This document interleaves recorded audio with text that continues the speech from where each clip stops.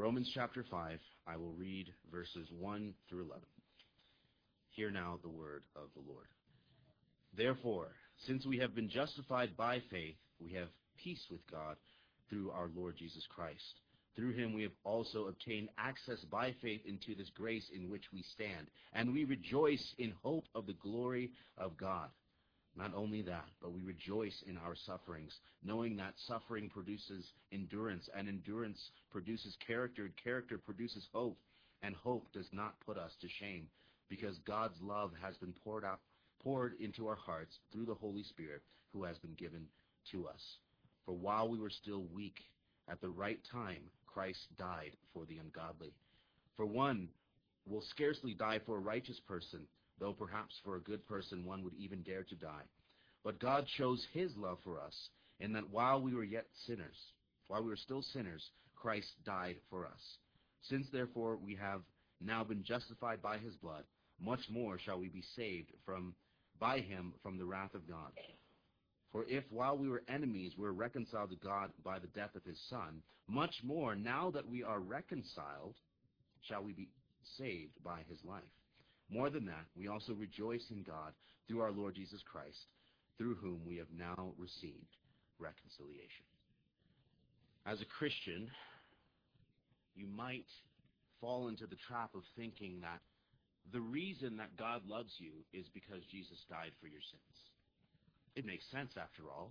Jesus came and died. You're such a filthy sinner. And now, through Christ's death, God loves you. Children, that makes sense, doesn't it?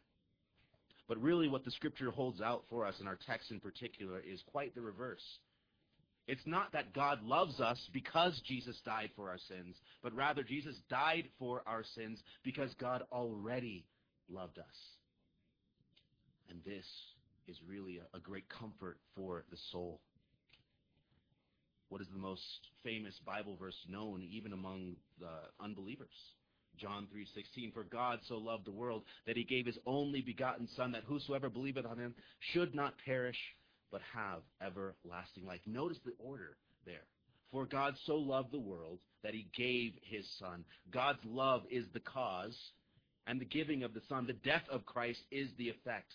God already loved. God already, by his free will, set his love upon his people, and therefore sent his Son to reconcile them unto himself. And what this provides for us, what this teaches us, is that God's love is an everlasting love, a love that cannot change. In Jeremiah 31, verse 3, he says, I have loved thee with an everlasting love, therefore with loving kindness. And really the sense of that passage is this. God's love never ends because really it never began. You see, human love, by contrast, has a point in time in which it begins. Oftentimes even, it's a almost involuntary reaction to something that we see good in another person. I saw that a young lady in this congregation just got engaged. Congratulations. Probably I can imagine that young man saw her and there was something in her that just compelled him to her. That something that just moved. You've experienced this probably. There's just such beauty. There's such handsomeness, such skill that just draws me. I almost can't help it. My affections are just drawn involuntarily towards this person. But not so with the love of God. God's love is entirely in accordance with his own will.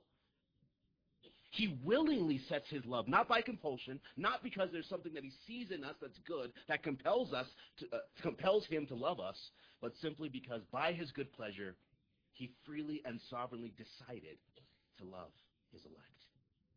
There's a song that asks a pretty valid question. Will you still love me when I'm no longer young and beautiful? Maybe not. Human love is oftentimes fleeting. We see how fickle marriages are these days. You no longer make me happy, I'm gone. But because the love of God is not founded upon anything that's in us, not our beauty, not our righteousness, not our goodness, not even our foreseen faith, because God's love is merely founded upon himself, his own goodness, it cannot change. And it will never end. It's an everlasting love. And the ultimate demonstration of this everlasting love is the death of Jesus Christ. And that's the doctrine I want to insist upon us this morning. The death of Christ for sinners is the ultimate demonstration of God's love. And as we take up verses 6 through 11 this morning, we'll see this borne out. First of all, we'll consider the object of divine love. God's love, divine love demonstrated to sinners, as we take up verses 6 through 8. And then in the following verses, as we consider the means whereby this love is demonstrated, divine love demonstrated by Christ's death. And then as we look finally at verse 11, we'll see that this divine love is demonstrated for our joy. But first of all, divine love demonstrated. Verse 6 says, "For when we were yet without strength, in due time, at the right time, Christ died for the ungodly." It's a noble thing to lay down your life for your family, for your wife, for your children, for your nation. And we applaud such heroes. And that makes sense. There's a natural relationship there that ought to be defended. We ought to lay down our lives for our children, for our spouses, for our nation if we're called upon. But who in their right mind would lay down their life for an enemy? For one that's wicked, one that has done them harm, one that spites their name and spits on their face, one that would, if they could, kill you. And really that is what sinful men do. They desire the death of God. Think about it. When you sin, you desire that the law of God would be cast off from his throne. You wish that there were no God so that you could do that which pleases you, what your flesh desires. You look at God and his law. You look at his righteous regulations in the Word. And when your flesh flares up, you wish that you could just do what you pleased, that God would leave you alone. There's a hatred towards God when we sin. That's why when Nathan the prophet confronted David, what did he say? He said, "Why have you despised the word of the Lord? And because you have despised me." David, in his sin with Bathsheba, despised, hated God. And that's really what all sin is. It's an act of hatred towards God. And we know that hatred is a species of murder. Every thought of hatred would break out into an act of murder if it could. That's why Jesus says, "Whosoever hates his brother is guilty of murder in the heart." And whosoever hates God by committing sin against God desires to murder God, really. Desires to put him to death. Desires to cast him off from his throne. And these men such as this are the ones for whom Christ died. There's a comparison given. It's a rare thing that even for a righteous person, the best guy on earth, would someone be willing to lay down his life for them. Your neighbor might be the nicest person you've met, might lend you butter and eggs whenever you need them. But if it comes down to it, are you really going to lay down your life for them? Maybe. And so that really just goes to show the abundance and the depth of the love of God that's shed forth in the death of Jesus Christ for sinners. We were enemies of God. God commendeth his love toward us in that while we were yet sinners, verse 8, Christ died for us while we were yet sinners. Not after we've prepared ourselves, not after we've cleaned ourselves up, done penance, offered sacrifices, tried to make ourselves worthy, and then God sent his son. No. While we were yet sinners, in the muck and mire of rebellion and filth, Christ died for us. We have a tendency really to think too lightly of sin, really to appreciate the beauty and the boundlessness of the love of God in the gospel. We've got to take time to meditate on the ugliness, the heinousness of sin. The great and glorious God, the triune God who has all blessedness and happiness in and of himself, freely decided to create all things in heaven and earth, angels and men, the beasts of the field and the fish of the sea and the fowl of the air. And of all the creatures on earth, among the things that creep upon the land, among the things that fly in the air, only man that had the privilege of walking in the presence of God in the garden, only man that was made in the image and likeness of God, only man that was given dominion over all the creatures of the earth, only man that rebelled against God. Oh, really think about Adam in his upright condition and what his fall must have entailed. You see, Adam had a pure conscience, a conscience not hardened or deadened in sin in any way, shape, or form. You see, when we sin, our consciences are so hardened that we're desensitized towards sin. So oftentimes when we sin, we don't even realize what a heinous thing it is that we're doing. Adam, on the other hand, had this untainted conscience, so that when he sinned, he immediately felt the weight of it. He immediately knew he didn't have all these false constructs in his mind whereby he was deceiving himself as we do in the hardness of our heart. Oh, our sin isn't that big of a deal. Oh, God isn't going to punish us. Immediately, Adam felt the weight of his sin coming down upon his shoulders as a heavy burden. And that's why he wanted to flee from the presence of the Lord. That God that once dwelt in a sweet communion with him, became a consuming fire to him.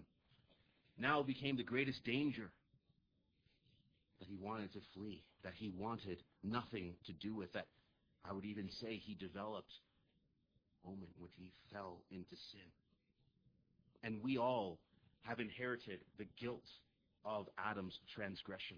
Adam was a covenantal representative of all mankind, and all of us have descended from him physically. And so God, dealing with mankind, dealing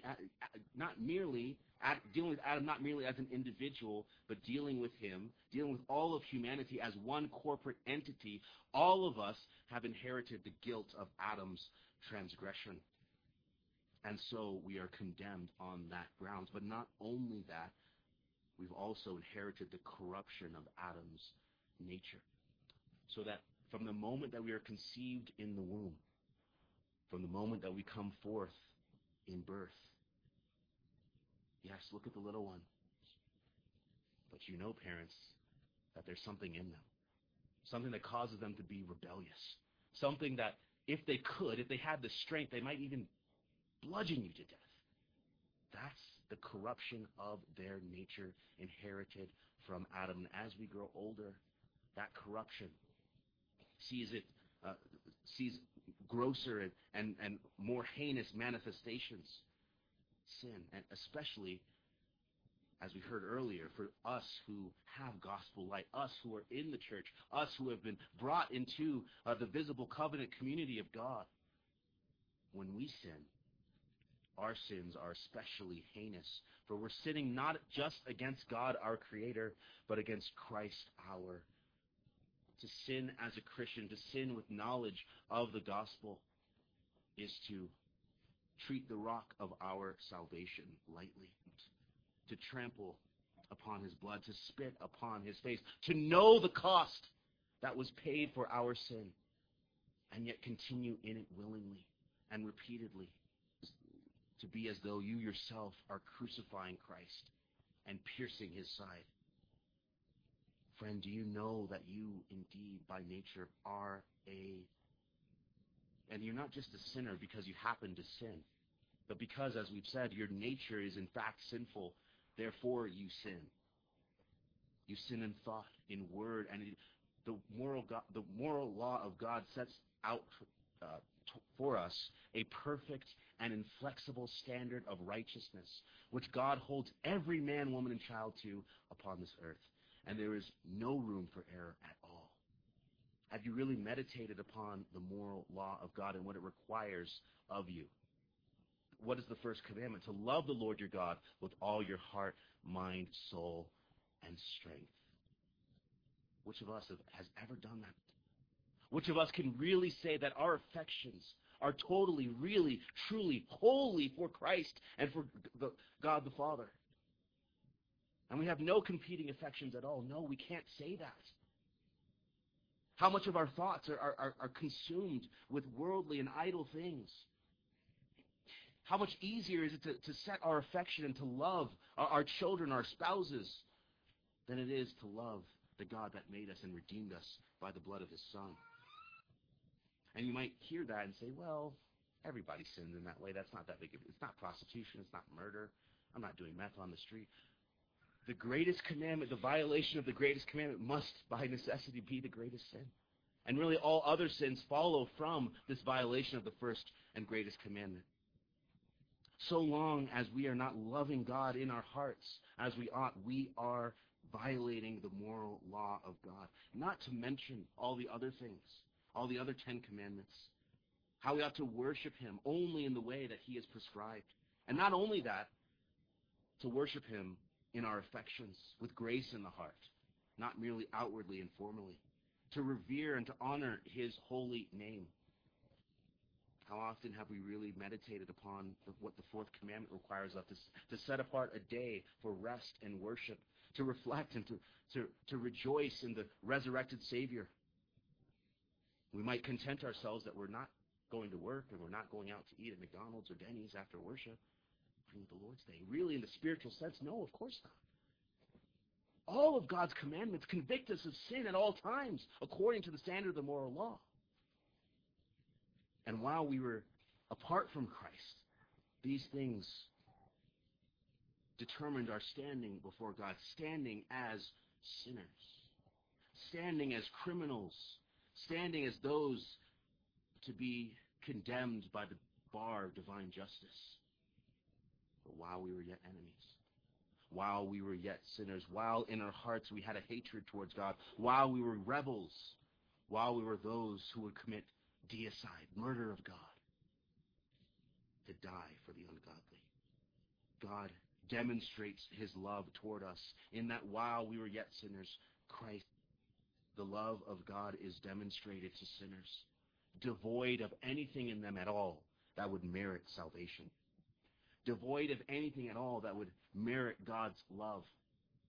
Full only of that which warrants his justice, warrants his wrath, in his abundant love and his everlasting mercy.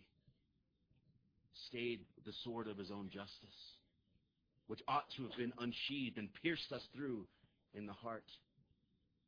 As we read in Zechariah, he pierced his own shepherd, his own, that we might be reconciled unto him. And so as we consider this demonstration of the love of God, really think about who it is that is being loved.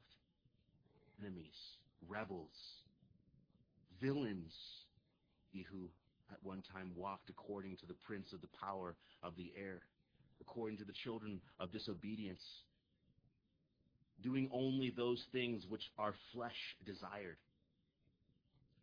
Perhaps you or someone that you know came to Christ from out of the world, and they can recall, or you can recall how heinous and how foul your life was before Christ.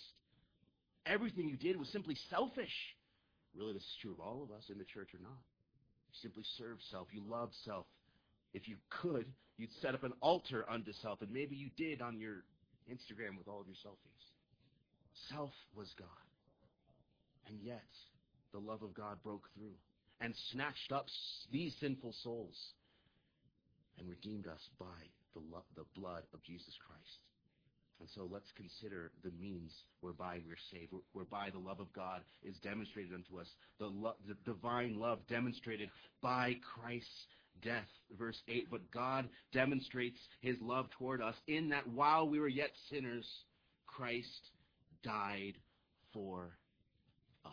Jesus died for my sins. It's almost become a trite saying in American society. You go out and share the gospel with someone on the street, they might be able to say, oh, I'm fine, Jesus died for my sins. Our children, praise God, can recite these words, Jesus died for my sins. And we can even say these words with a cold heart, affections untouched and unstirred. But really think about it. Jesus died for who is Jesus? The beloved Son of God. He who was in the form of God and thought it not robbery to be equal with God, and took on him the form of a servant, who humbled himself even unto the death of a cross. The glorious and beloved Son of God, he who all the heavens, all the angels in heaven worship and adore as their Lord. He who is the desire of the nations, the glorious Son of God, equal in every respect with the Father, of the same substance, equal in power and glory with God the Father, came down from heaven, assumed to himself a human nature into the unity of his person, suffered and died for sinners. And not just died, but died an excruciating death, bearing up the burden of our sins upon his back.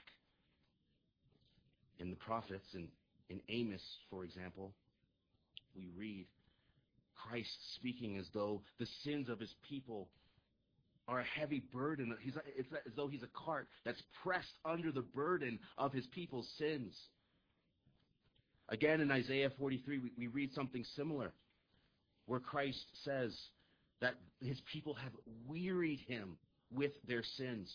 Christ came as a servant, and we have laid the burden of our sins upon his shoulder, oftentimes presumptuously. We've looked at Christ as the guy willing to pick up the bill for dinner and say, oh, I'll get everything, and I'll get some sides to go as well and some dessert.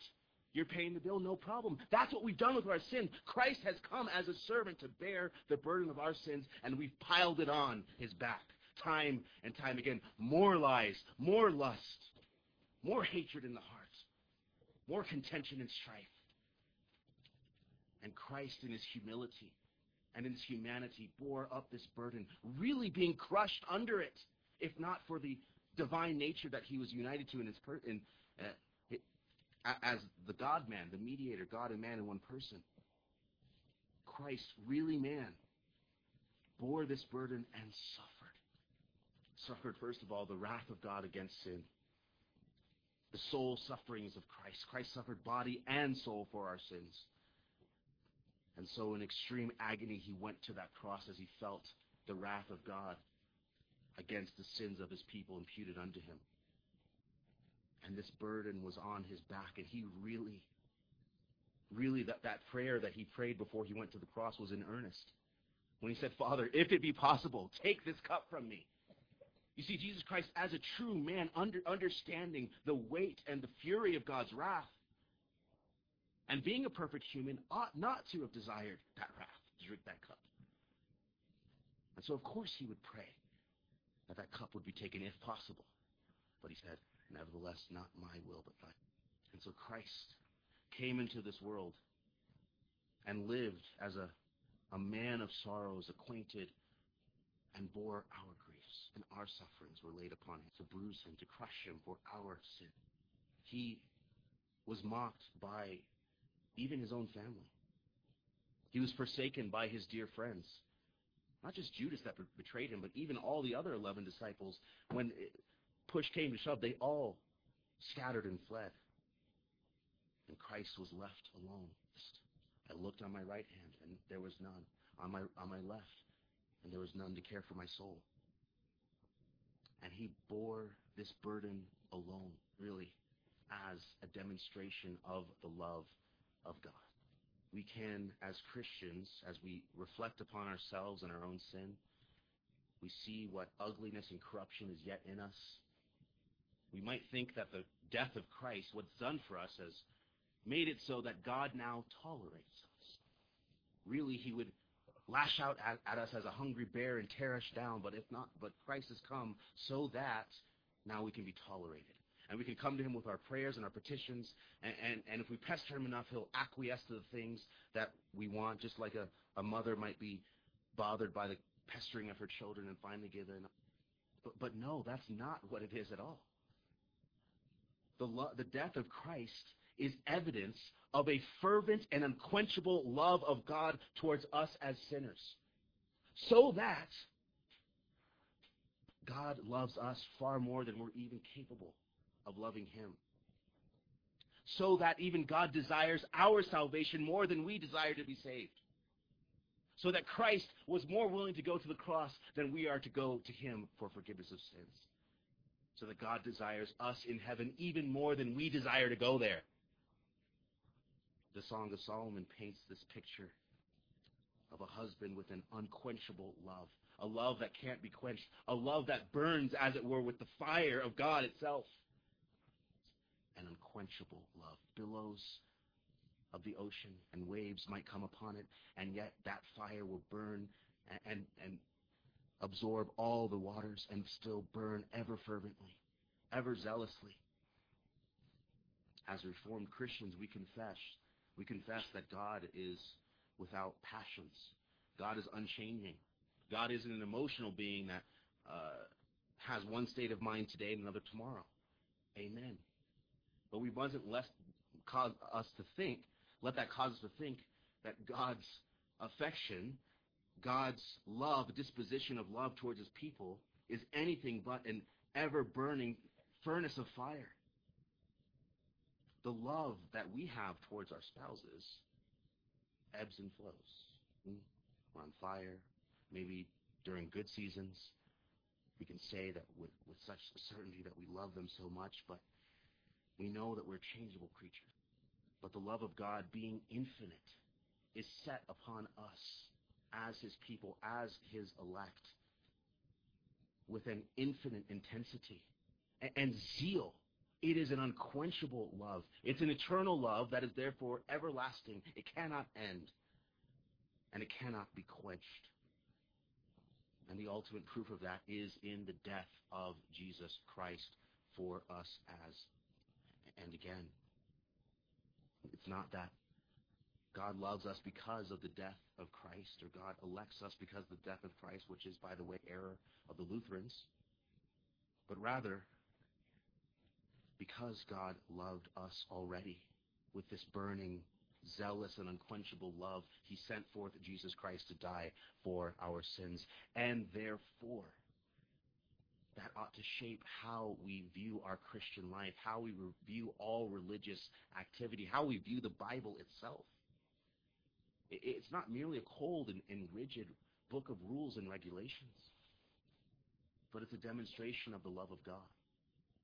It's a love letter, if you will.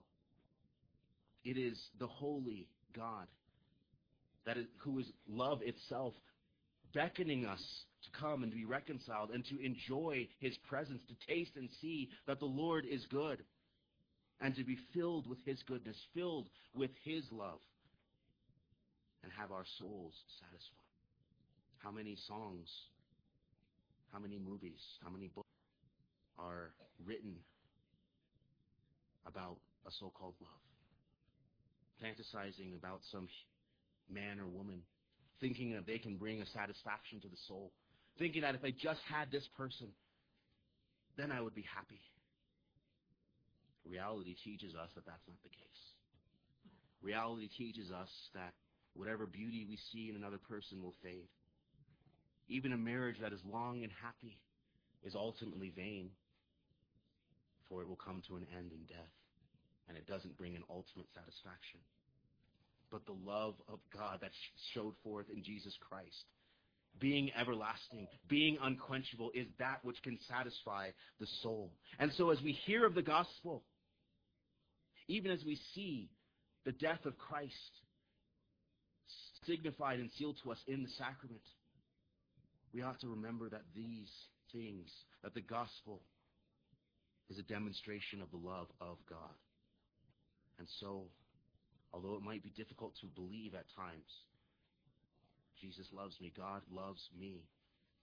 Looking at the scriptures, looking at what's been done, looking at the sacraments for the confirmation of our faith, we can be assured of the love of God that's demonstrated in the death.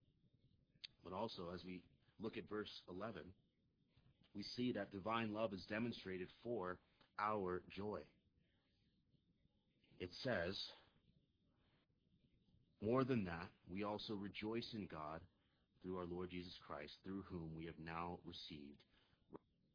This demonstration of divine love in the death of Christ is, yes, we hear the reproaches of the world, how they think that we're all a bunch of dour and depressed, Stone Age imbeciles following some foolish religion. But no. The gospel brings about joy and is intended to bring about our joy. What is the chief end of man? To glorify God and to enjoy him forever. And so through this work of the gospel, being reconciled unto God, God who is goodness and bounty and beauty, blessedness, happiness itself, now through this gospel, this work of reconciliation in Jesus Christ, we can now enjoy him. He who was, when we were in the state of nature, in the state of sin, a consuming fire unto us, is now the light of the sun shining unto us and warming our hearts. You see, the damnation of the wicked consists in two things, really. Yes, of course, there's hell, the eternal punishment of their sins, but there's also the absence of that joyous presence of God. In his presence is fullness of joy. And we, as we receive salvation, we're not merely delivered from hell. We are delivered from hell, and praise God from that. But more than that, we are now able to enjoy God, not only in the life to come, but even here and now. He's our portion and inheritance in the land of the living. And so we, as Christians, we who believe on the Lord Jesus Christ, are able to have a deep and lasting joy, not a fleeting emotion. We know by experience that being a Christian doesn't mean that we don't have problems. We know that many of the afflictions of the righteous, but the Lord. And in it all, we have a joy unquenchable. Really, the whole gospel ministry is aimed at joy. The Apostle Paul himself says that he's a minister for your joy. The prophet Isaiah describes his own ministry this way in Isaiah 62. He says, for Zion's sake, I will keep preaching. For Zion's sake, I will not hold my peace. And for Jerusalem's sake, I will not rest until the righteousness thereof go forth as brightness, and the salvation thereof as a lamp that burneth. And the Gentiles shall see thy righteousness, and all kings thy glory. And thou shalt be called by a new name, which the mouth of the Lord shall name. Thou shalt also be a crown of glory in the hand of the Lord, and a royal diadem in the hand of thy God. Thou shalt no more be termed forsaken, neither shall thy land any more be termed desolate, but thou shalt be called Hepzibah, and thy land Beulah, for the Lord delighteth in thee, and thy land shall be married. And here verse 5. For as a young man marrieth a virgin, so shall thy sons marry thee. And as the bridegroom rejoiceth over the bride, so shall thy God rejoice over thee. In the gospel, we are espoused unto Christ as our husband, so that he himself, even God himself, the Lord Jesus Christ, rejoices over us, and as it were, sees us as the apple of his eye. And we can even take and apply into Christ the words in Song of Solomon where he says of the bride, one look from your eye. You see, the relationship that we enter into through the reconciliation of the gospel is a relationship of joy and rejoicing. In Zephaniah 3, we hear that the Lord will sing over us and joy over us in joy. Our home in heaven, our reward in heaven is this everlasting dance of joy. God rejoicing in us and us rejoicing and beholding his glory. This is really why we are clothed in the righteousness of Christ. This is why he says in Psalm 149 verse 4, I will beautify the meek with salvation. He has come and done this work. He's come and reconciled us unto him, clothed us in his beauty. Ezekiel 16 says, I put my beauty upon you so that we can have this everlasting fellowship with him, so that we can be conformed into his image. While, yes, indeed, he loved us while we were yet sinners, he is righteous and will tolerate no sin in his sight. Therefore, he sent his Son to purge us of our sins, that we might be clothed in the righteousness of Jesus Christ and enter into an everlasting fellowship with him, a fellowship of joy. This demonstration of divine love is really, therefore, for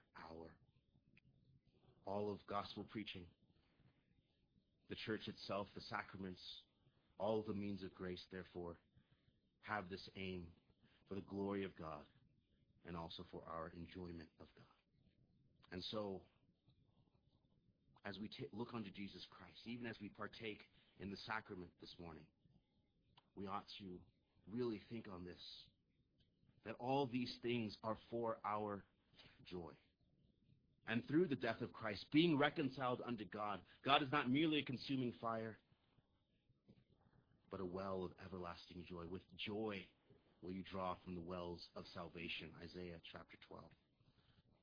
And so, Christian, having seen this demonstration of God's love in the death of Christ, that which is demonstrated unto sinners, enemies of God, with nothing to merit God's love, demonstrated by the horrific death of Christ, in which he suffered, both in body and in soul, in which he cried out upon that cross, I thirst, with a thirst which resulted not merely from eating a biscuit or two that was too dry, no, but because so much of his bodily fluid had gone out, and now being at a point of death, suffered that thirst in body and soul, his body being broken, his blood being shed,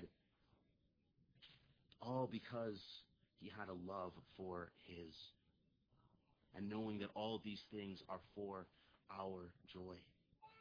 Will you not look unto this Savior, this loving Savior, he who was willing to lay down his life and to purchase by his own blood a people unto himself and to reconcile us unto God? And will you not indeed be persuaded that through this you can have joy? You might hear these things and say, oh, that's just Christianese. There's no real joy in the Christian life. There is. Believe it and receive it. The Word of God says it, so it must be true. And really, as you look and you think upon these things, that you have your soul purchased from and redeemed by the blood of Jesus Christ, that all those things that were unprofitable and disgusting in your sin, you've been redeemed from, that now through the blood of Jesus, you're reconciled unto God. You're adopted into the family of God. You have God for your Father. And you have heaven for your home. You ought really to have joy, even amidst affliction. Joy, even amidst sorrow. The Apostle Paul himself said that he was sorrowful, yet always. Yes, you will be afflicted. Yes, you will suffer in this life, but you can have a lasting joy in Jesus Christ. And the sacrament which we're about to partake of is given to us to signify and to seal that unto us, to strengthen our faith. That as we remember that the body of Jesus Christ was broken as a demonstration of his love for his bride, and his blood was shed for the same purpose. As we partake, we look not merely to the elements of bread and wine, but we look heavenward, where Christ is seated at the right hand of God. Receive of the benefits of the death of Jesus Christ through the work of that the love of God is toward sinners who have believed on the Lord Jesus Christ. The death of Jesus Christ is not merely something that mommy and daddy have to say to you during family worship, or that you hear from the pulpit at church. It's something real. It's something for your soul. As you grow up in this world, you're going to be tempted to go into the world, to taste of its goods and its pleasures. All those things are vain. If you really want joy, if you really want pleasure, it's Jesus. If you really want love, so take hold of Jesus, and you will partake in the sacrament. We're called upon in our larger catechism to think affectionately of the sufferings. Think of Christ dying as one dying for his beloved bride, one with such an unquenchable love that persecution, nails in his hands, a crown of thorns upon his head could not quench his love.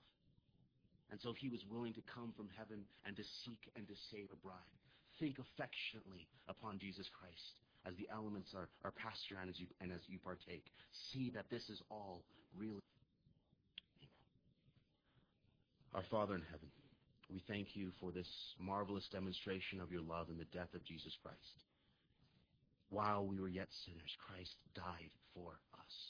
We pray, O God, that we would really receive this precious truth, and that it would warm our hearts and stir our affections, and that you, O God, would be glorified in us. We pray, O God, that we would really taste and see that you are good, even as we partake in the sacrament. We thank you for Jesus Christ. We pray that every soul would be strengthened, that every soul would be drawn unto faith and into Jesus Christ even this very morning. And we pray all these things in Jesus' name.